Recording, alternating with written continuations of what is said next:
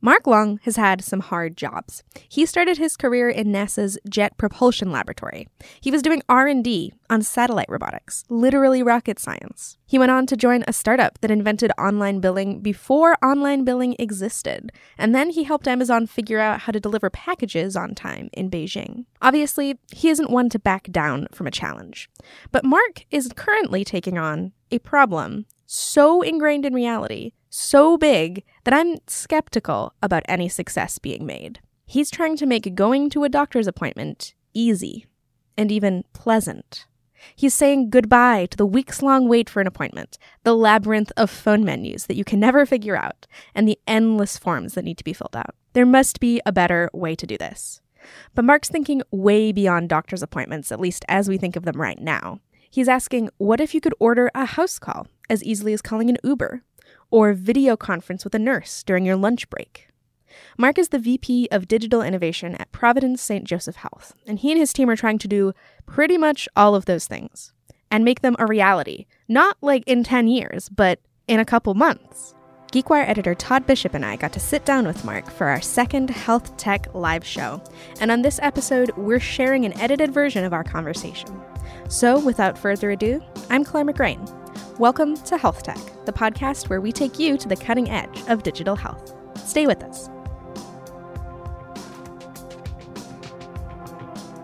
GeekWire's Health Tech podcast is brought to you by Providence St. Joseph Health's Digital and Innovation Group, leveraging best-in-class digital tools to relentlessly reimagine health and healthcare. Follow them on Twitter at ProvInnovation. That's twitter.com/PROV Innovation. Providence St. Joseph Health's Digital and Innovation Group, making it easier, more collaborative, and more rewarding to take charge of your health.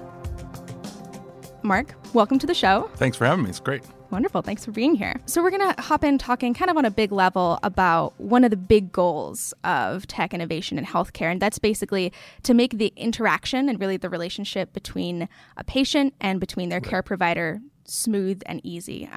So tell us a bit about that. Why is that so important? How are you approaching that? So Providence has made a shift in its thinking, and we're saying it out loud, which is we're trying to become a health company, not a healthcare company. And it sounds like a distinction, but it's a big difference, which is how do we become a partner in your health, not a place to go when you're sick? If you think about, okay, who do I want to have as my partner in my lifelong health for myself and my family? Well, certainly you want to have somebody you trust and you have a great relationship with. And so what I say today is, would you want to have a relationship with somebody who poked you in the eye every time you ran into them? Of course not. But let's be honest. Getting an appointment, you call up a specialist, you beg and plead, it takes 2 or 3 months, you show up, they give you a clipboard in the waiting room and they say, fill this out. And then you ask the same questions they asked you last time and you go into the room and they ignore what you wrote and they ask you again. It's not really a comfortable, like, hey, this is a person I want to have a relationship with. Once you get to the doctor, that's great. But the rest of the system is often a little challenging. So we say if we really want to get to the point where we're your partner for yourself and your family, we need to be able to create that relationship, and we need to deserve and earn the right for that relationship. And the first thing we have to do is get the transactions to be easier. So right now we have a lot of choice, and we're driving toward a consolidated experience, but you think about what are my choices? Depending on your health plan, so through Providence Health Plan, if you're a health plan member, we have a nurse helpline. If you go into our app, you can do a virtual visit, right? And that's video through your laptop or your phone. You can meet with a nurse practitioner. We've got Express Care, which some are walk-in clinics and some are inside of a Walgreens or another retail site. We've got urgent care sites. We've got primary care docs. We've got emergency rooms. So right there, you have 7 or 8 different choices for care. Right, and many of those we're starting to drive toward a consolidated experience, and we internally we call it this Get Care Now. Just help me understand my choices, help me decide which one's right for me, and if a virtual visit, just let me do it on my phone right now. If it's somebody you can send to my home, right, let me just drop the pin like I do with Uber, tell you where I am and when you're going to be there, right? Or show me the nearest walk-in clinic and show me what the appointments are available, and just say, oh, it's 1.2 miles away on a map. Here's the pin, 8 o'clock. Great, I'm there. So it's really providing that kind of ease of understanding of the options and choice.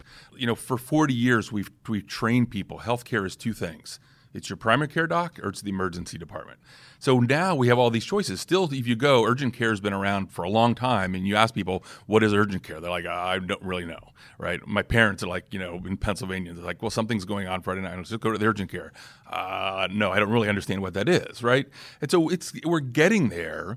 So now there's expanded choices, but people don't really understand, okay, well, when do I go to which one? And is it covered? And what's my copay? So we have a lot of work to do as we're expanding choice to really try and educate folks what's the right venue for them. So you're bringing back the house call in Absolutely. an Uber Yeah. style. Yeah. So how much uptake are you seeing of this? At what stage of the rollout are you? Is this more experimental at this point, or is this full-blown in the system? This is absolutely experimental. So we started with full-blown MDs. The next step was let's do it with nurse practitioners, right? And it's really trying to understand the demand in the market. And it runs the full gamut from somebody who's about to go on an international business trip that needs to be seen in their office to somebody we've seen folks who haven't been out of their house in years, right? Which is obviously a serious issue, but again, it's providing a level of access and choice that wasn't been there before. So we're really in the early experimental stage in parts of Los Angeles and parts of downtown Seattle, and so we're really just trying to learn and understand the market.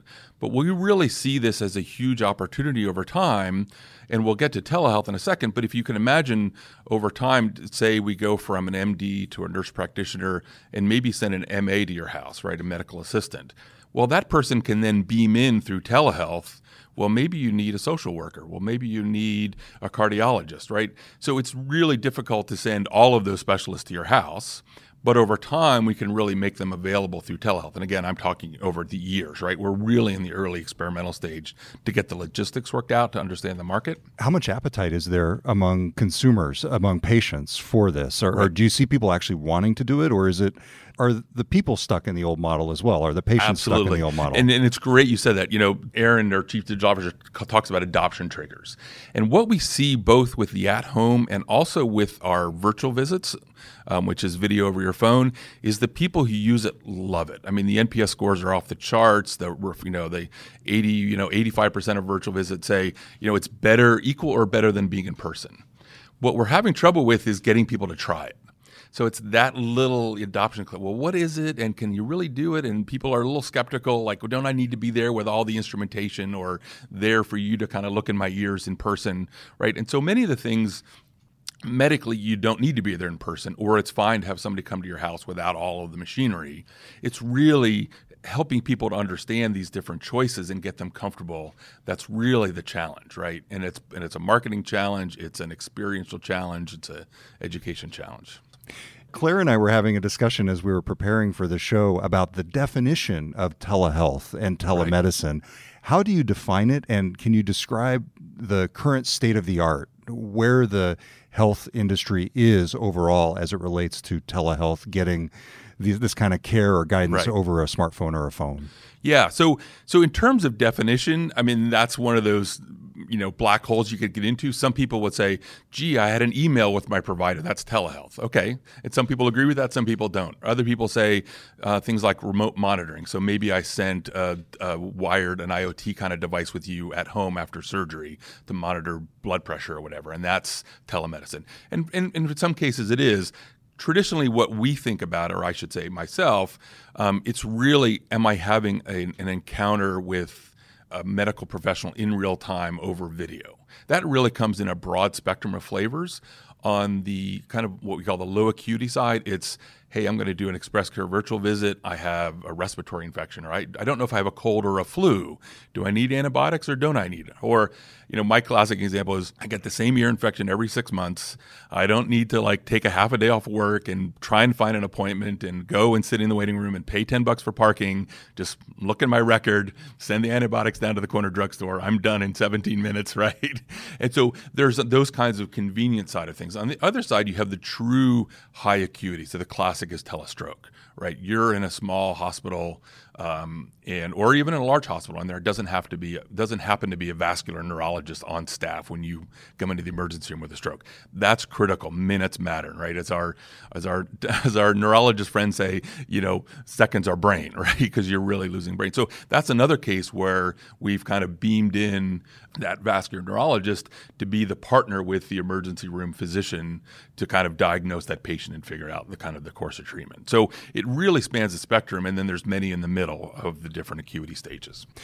And when you look at the industry overall, what are the key next steps to increase adoption, to improve the experience? If you could snap your fingers, wave a magic wand, and solve 2 or 3 problems, what would they be? How do we get people to try these things so they really kind of understand, okay, well, this is actually better? And one of the kind of interesting, unique things we found out with virtual visits was people feel actually a higher level of engagement with their provider over video than in person.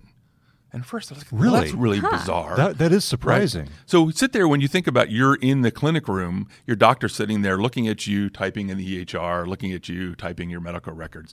In the video, they're looking at you 100% of the time, because the camera's focused on them, they're looking at you, and they're up close, and there's a very intimate kind of personal engagement going on. And they might be typing, but they're looking at you nonstop. And it's a very interesting, very counterintuitive thing. But many of our patients are saying this was really fantastic. I felt heard, I felt listened to. The person was looking at me, 98% of the time instead of 70% of the time. Yeah. And so as over time, to your question, is as people to get level of comfort to say, if I just have a respiratory infection or an earache or a flu, video's really fine, and so that's kind of the next big quantum leap there is people's comfort. And it's not just on the patient side. The same thing goes for one of the experiments we're running is doctors having follow-up. So say you have some sort of chronic condition, you need to check in with your primary care doc every 3 months. How the bed's going, blah, blah, blah. Let's look at your test results. Could every other one of those visits be via video? Mm-hmm. More convenient for you, potentially lower cost, more convenient for the doc, right? But again, it's one of those, it's a big change in the relationship between the doc and the patient. So both sides, we need to kind of get to a level of comfort. I'm really curious about how these kinds of systems address the potential of missed diagnoses. In other words, you used your ear infection example earlier. What if that annual ear infection that you get next year is actually something more serious than you had last year, different cause, different illness, different ailment? Right. How does the system deal with that in the telehealth scenario? Yeah, I think it's and that's one of those things that we're learning. And so I'm not an MD. I'm not going to, comment on these things. But what I've heard from the experts is that access to care actually is vastly more important than some of these issues about maybe not being there in person. And so the trade-off is maybe not, hey, you were there in person and I might have caught something in that 1% of the time, but think of the 20 or 30% of the time somebody didn't seek care because it was inconvenient or they didn't have access. So if you look at the overall population, there is this trade-off. But it's certainly, to your point, one of the things we're learning about, okay, well, how does somebody work over video, over telehealth that's different? So we had an actual example of somebody who came in and couldn't get an appointment with a live primary care doc, right? The wife had heard about it and said, okay, let's do this video thing. And the person had been not feeling well for a long time. Turned out through questioning that they had a more serious condition. Mm-hmm. The nurse practitioner says, well, why don't you go into the ER and get a test run? Turned out they had a very serious problem that had it been delayed for weeks or months would have turned into a lot more serious, and that person caught it. So when you really think about it, is it all about hands-on or looking in your ear, or is it about kind of this skill of understanding the person, asking the right questions, diving deeper? It's really both. I know a lot of this is still in the very early ages, but 10, 15 years down the line, after the initial investment has been made in all the technology we're talking about, do you believe that this would lower the overall cost of healthcare? It would be one way to do that. So not only do I hope that'll lower the overall cost of healthcare, and I'm very confident in that, because this whole idea of getting you to the right venue of care. So our data basically says over half of the people who come into our emergency room don't have something severe enough to warrant being in the emergency room. That's a massive cost for our country to be seeing those folks, right? And so what we need to do is provide them alternatives and then help them get a comfort level with those alternatives that they can actually meet their needs.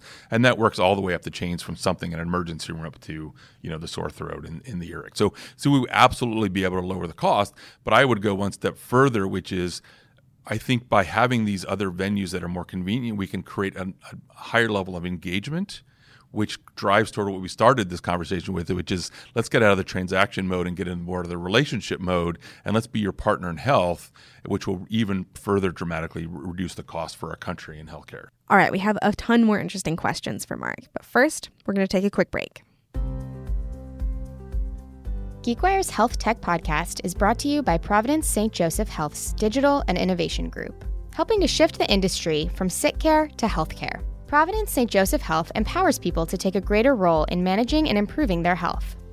Building on Providence's history as a disruptor, the Digital and Innovation Group leverages best-in-class digital tools to reimagine a better consumer experience in healthcare. Building healthier communities requires meaningful and personalized relationships that make Providence St. Joseph Health a trusted partner in people's lives. Follow the Digital and Innovation Group on Twitter at ProvInnovation. That's twitter.com/PROV Innovation. Now back to the show. Tell us more about yourself. As we teased earlier, you have worked at Amazon. You were at NASA's Jet Propulsion Lab. Yeah. You have a really interesting history. How did you get to this spot? And what's your interest in health and healthcare? And tell us more about your story. Yeah, well, I always look for, and again, it's an overused word, but I always look for impact, right? So while I'm an engineer at heart and I like designing systems, I really like designing systems that'll move a needle. So my first job was I was lucky enough to get a job at NASA JPL. I was in space robotics in the research group, and we were working on how do you run robots on orbit for satellite servicing, for the space station? How do you control robots from the ground under time delay? And so it was an R&D group, and it was a lot of fun because we were in the lab playing around with stuff. And that really kind of, from a mechanical engineer to a software guy, right? I always say robots are 10% math and 90% software. Yeah. Really kind of spending a lot more time about software, but also algorithms. And we were doing, 3D graphics and in some ways we talk about telehealth. Big thing in those days was telerobotics. So how do you control the robot remotely? And so on Mars. On Mars, right? Yeah, exactly. If you think getting into the doctor's office is difficult, try getting onto Mars. Try getting onto Mars, right? And try picking up a rock on Mars without exactly. After a number of years there, I was actually very much influenced by we had a visiting professor at Caltech who had come from industry and taught a bunch of classes on technology strategy and product management. And I had never even heard. I'd never met an MBA. Maybe I met one, but I didn't. NASA doesn't, don't tout MBAs. And this guy was talking about product strategy and what is this product stuff and what is this technology strategy. And I was really intrigued by this whole idea of really thinking about kind of the strategy of this. And this was 1999. It was the dot-com boom. In Pasadena was Idea Lab that had 25 startups in a warehouse. And I said, I can really go learn about this stuff in a completely new way. And so I went to a startup at Idea Lab called PayMyBills.com, which was online banking before there was online banking. And it was just absolute craziness. I was employee number 23. In 6 months, we were at 200. 6 months later, we were sold. And 6 months later, we were shut down, right? But it truly was learned by doing everything wrong. It was just a bunch of guys thrown in a room, and we were just hacking like crazy to keep these systems up. So it was a great learning experience. But that was really my transition to the commercial sector. And from there, I went to another startup that was in the B2B space. And then from there, I went to Zinx Health, which was an established player, but was looking to kind of strengthen its technology a little bit. Those the last two companies were really where I got more and more exposure to healthcare. And then you worked in logistics at Amazon. Yes. So I was looking for a little bit of a change. No kidding. Yes. And I was deciding between a healthcare startup in Los Angeles and Amazon in Seattle. And I said, well, I've done the healthcare thing. I understand it from a healthcare vendor side.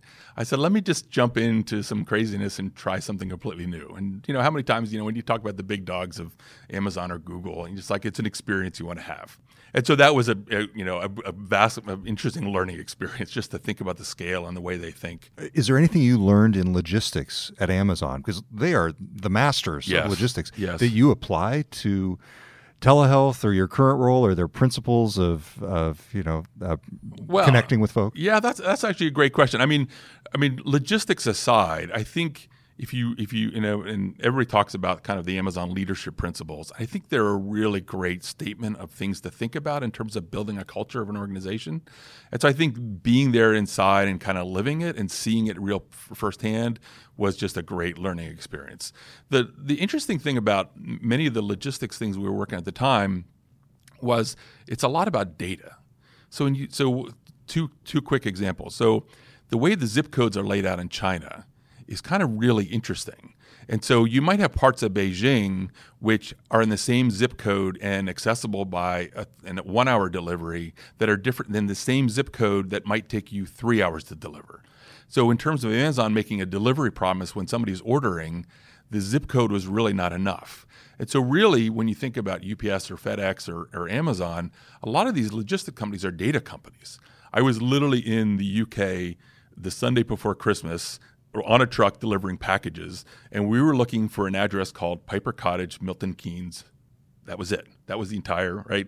And we're driving around. There's no streets. There's no numbers. And we're asking people, and they were like, where's Piper College? Well, it's around that alley behind that bush. And like, well, the woman's like, I've been here 100 years. How do you not know where Piper Cottage is, right? So, but that's the data of the logistics, right? So there's all this other machinery, but really that data that these large companies have learned over time allow them not only to pinpoint the delivery, to plan their routes, but also to make the promise to say, am I really going to deliver this tomorrow, or is it a 2 or 3 day delivery? So you're at the beginnings of those stages in healthcare, right? Getting all the data to be able to have deliver services with certainty. And if there's anything I talk about over and over again in healthcare, the absolute most important thing we need to do is this idea of data liquidity between all of our siloed systems, so that over time we can bring all this data together. And whether it's personalization for you about an application that we can be your partner in health, or whether it's a surveillance system that'll predict somebody leaving the hospital that really shouldn't, right? And it really comes from that data as a starting point. So before we have one more segment we want to get to, but before we move on, last question for you. I'm wondering what your biggest aha moment has been so far, interacting with like a doctor or a patient where you said, yes, that experience is what we are trying to do and what this is all about. Yeah, I'll give you two, right? One was personal and one was secondhand, right? So my personal one was just the convenience, right? And this is going to sound trivial, but the idea that I wasn't feeling well and I kind of put it off and I said, well, I've got a lot of stuff going on at work. And finally it's Saturday at 5 o'clock and I'm like, I felt like crap for 3 or 4 days, right? And normally you're like, okay, well, I'll tough it out, right? But I pulled up my app and I found a local express care site that was, 2 miles away. It was inside of a Walgreens, and I had a 7 o'clock appointment. And I pressed the button. I got in my car and I drove, and saw the person and got my issue taken care of. And I was like, oh my God, right? Because you normally think about healthcare as something you do everything you can to put off dealing with, right? Because just the transactions of it are so difficult. The second one was actually with an interview we were doing with some product kind of hypothesis testing we were doing. And it was really this whole idea we talked about of how do I understand my options and make a choice? And this person's spouse was on an international trip, came back, was really sick for 2 days. And Friday it's 10 o'clock and they're like, oh my God, this person's not getting better. And through that interview and several interviews like it, two big ahas we had, which is people tend to defer their own care, and they tend to be hypersensitive to the care of their children and their parents. But when it comes to themselves, they tend to underreact, which is really interesting. The second bigger aha moment, which is this whole idea that we're going to expect our patients to self-triage, and it's Friday night at 10, your spouse has been, really, really sick in graphic ways for 48 hours.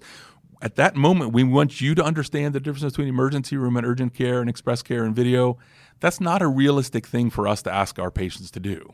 So we need to do a much better job, not only in the moment, but also for the training or the education of the system for the months and years ahead of time, so that when you're in that moment, you understand, you say, okay, urgent care, this is an urgent care thing, I'm going to go. Or, yeah, I can really pick up the nurse helpline and have this taken care of. And so it's both an in-the-moment education thing, but it's also us training people over time what these different options are, and so they can understand. And that's a challenge, right? It's beyond the technology of just building it. Okay, it's time for the fix. This is the segment where we ask our guests about the biggest problem they see in health and what could be done to fix it. It could be a frustration from their professional work, or one that they encountered in their personal lives.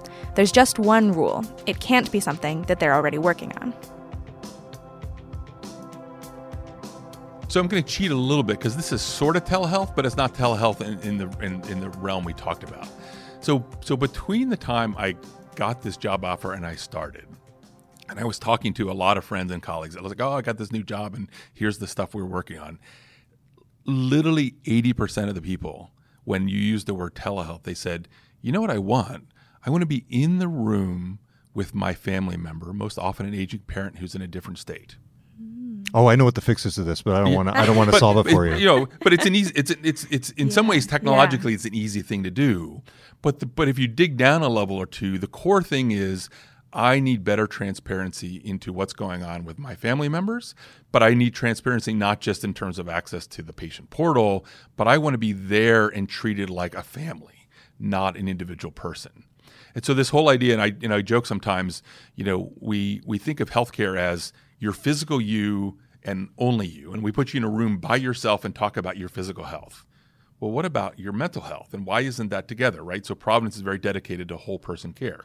Well, what about the health of you and your family together? Because you're all working together, and a lot of times your family, especially in chronic situations, your conditions are related to those of your family, right? Because you're acting as a family unit in the same habits and the same genes. And the same genes, and your extended family with your parents and your children. So really, while it might sound simple as, hey, I just want to be in the room on the phone so I can ask the docs questions and interpret for my parent, it really is much deeper in terms of I want to be treated as a family unit and understand what's going on with my health and the health of those I care about. What's the fix for that? And it's a lot of little things, right? So it's part technology. It's better patient portals, which give you delicate access to your family members, right? Which we're working on today and we have a lot of. And it's expanding that information that's in those portals. So when, my mom's oxygen was ordered, I know it was ordered and I know it's going to show up even though it's 3,000 miles away in Pennsylvania.